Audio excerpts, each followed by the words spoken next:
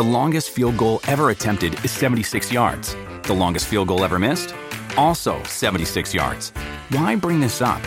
Because knowing your limits matters, both when you're kicking a field goal and when you gamble. Betting more than you're comfortable with is like trying a 70-yard field goal. It probably won't go well. So set a limit when you gamble and stick to it. Want more helpful tips like this? Go to keepitfunohio.com for games, quizzes, and lots of ways to keep your gambling from getting out of hand.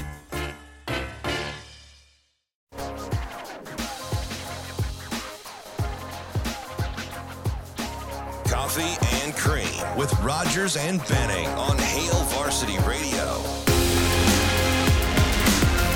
Back with you on Coffee and Cream in the morning on Hail Varsity Radio, powered by Currency. Damon Benning, Andrew Rogers. We've hit that 8:30 mark, and that means it's time to bring on, Robin Washut, Nebraska senior team writer for Husker Online. Robin, what's up, man?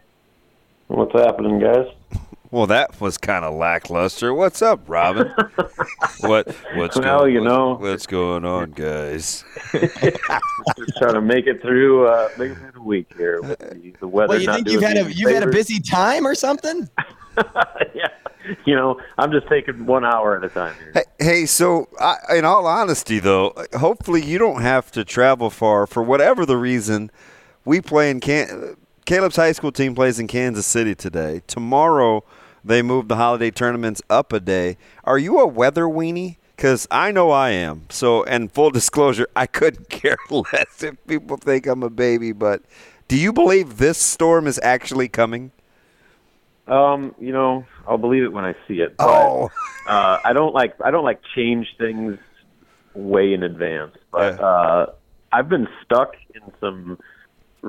So you remember years ago when the Metrodome in Minneapolis, the roof collapsed? Oh, yeah. Mm-hmm. So I was going up there. The Giants were playing the Vikings up there, and I was going up there to hang out with my buddy and go to that game. And we got, as we were driving, when we hit Des Moines and hit I-35 North, that was, right when the snowstorm was hitting. And so I had, a strip of visibility on my windshield that I was just looking at the taillights in front of me. That's all I could see. And basically from Ames to Albert Lee, that's all I could do. It was 20 miles an hour total white knuckle. No way. Those experiences have, taught me a lesson or two where I don't want to do that again. So I'm a little more cautious than I used to be. And that was 12 years ago, so you couldn't have been and I know you're not a kid, but man, how's the driving experience since then? Much more mature and savvy? Yeah, exactly. So it was one where, again, you learn lessons in life, especially in your youth, to where when you get older, those experiences make you a lot wiser. Don't follow the Giants? Oh, hey, they won that game, by the way. They played that game in Detroit, and they beat them in Detroit. So there. So there, DB. Yeah, take that.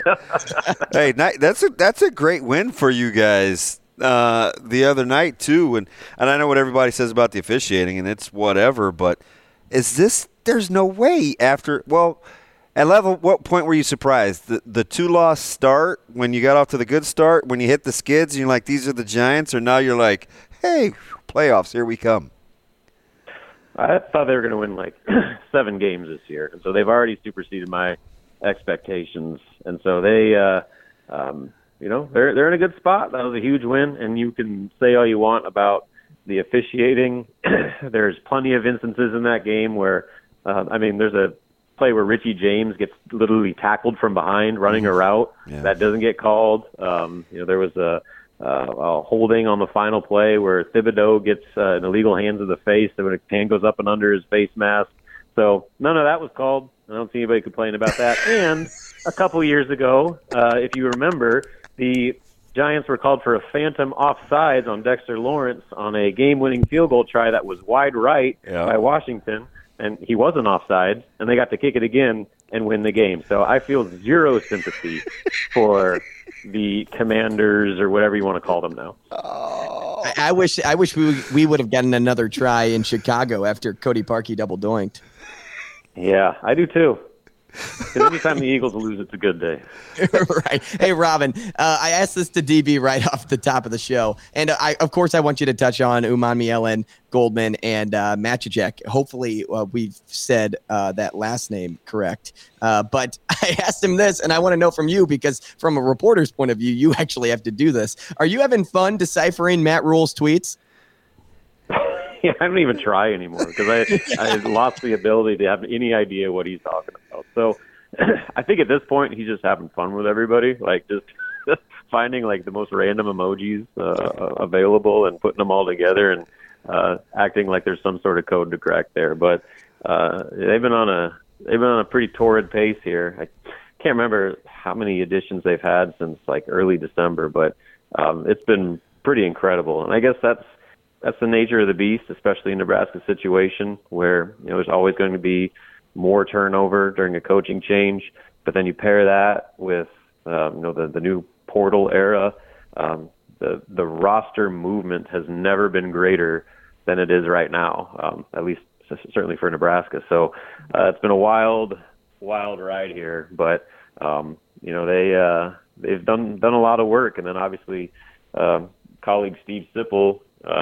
He broke last night that Casey Thompson's coming back. Mm-hmm. And so that quarterback room just got real interesting.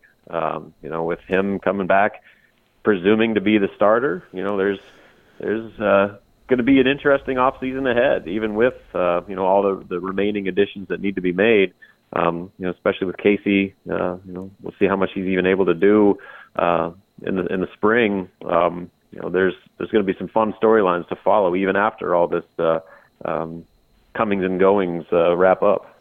So, Robin, you said something I was following along with you last week that really resonated with me, just because I always talk about speaking things into existence, and this one was about football, where I was like, man, I wish Nebraska would just call themselves out loud a developmental program, because I think we acknowledge those things out loud, and you kind of just subconsciously work towards that, right? You were talking about Nebraska basketball and flipping an identity. And all offseason, we heard, hey, defensive-minded, we want to be able to get some stops. We want to be a little bigger. We want to rebound the basketball better.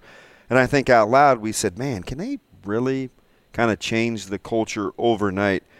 And you were talking about two things, right? Obviously, coach staff additions, right? Defensive-minded helps. But grabbing personnel that fits the mantra, too, has really served this team well. Is it understated because, they don't have double-digit wins, or is it very much appreciated because they are where they are, record aside? Yeah, I think from the general Nebraska basketball fan standpoint, this product is significantly more enjoyable, even with the record being what it is. And some of the disappointing performances sprinkled in with the high points. The overall body of work so far is something that I think everyone can get behind a lot more than what had been going on the last 3 years. And Nebraska fans, they appreciate effort, they appreciate defense, they appreciate guys that are going to bring it night in, night out, and give them a product that they're going to be proud of. And so far, outside of a couple outliers, that's been the case with this group. And that was really what was so disappointing about Kansas City. That Kansas State game was really the first time where, from start to finish, they got outworked, and they weren't winning the 50-50 balls. They weren't making the hustle plays and playing the level of defense that we had seen from them more often than not. So they got to get back to that, because that's the only way they stand a chance. They're too limited offensively, do not play elite level defense and win the majority of those winning plays that have been the difference for them this season. So we'll see how they bounce back. They better be ready to play tonight. Queens, people might scoff that off as a throwaway game, but if you come in there and try to go through the motions against them, they're going to beat you, because they play a style of basketball that is very conducive to making things difficult for you. They crash the boards after every shot. They're really aggressive on the offensive glass. They shoot threes really well, and they get to the free throw line at an extremely high rate. So Nebraska better be locked in. Otherwise, they could potentially find themselves in a very difficult situation going into the holidays. Who's guarding Dye? I would imagine Bandamel. I mean, he's the guy they put on. Yeah, he is a stopper. Whoever the best guard is, Bandamel is going to be on him. So he's been extremely good at that, as far as shutting down high-level guards. So that's where it's going to start. He's going to take the head of the snake, and if he does his job, and they're jumping passing lanes and doing all that, and playing the type of defense that they normally play, I think they're going to be in a good spot. But they got humbled in a big way, where Kansas State basically beat them at their own game and beat them soundly. Interesting, Robin, with that line only being 10, isn't it? I don't know. I saw 11, maybe moved to 10, but again, they're like people. I think just don't know about Queens, but they're tough. I mean, they beat a Marshall team that's only got 2 losses on the year. Oh, see, I was feeling good. Andrew and I were laughing. We love travel stories and driving, and now I'm like a little trepidation. Look, in my preview story today, I picked Nebraska to win by 13, so I got them covered. Yeah, check out his preview story. That's the great Robin Washut. Thanks, Robin Washut. We appreciate your time. He is the Nebraska senior team writer for Husker Online. That's where you can find that. But coming up next, we wrap things up with our guy, Joel Lorenzi of the Omaha World Herald. We'll get the inside scoop on Creighton basketball next on Coffee and Cream.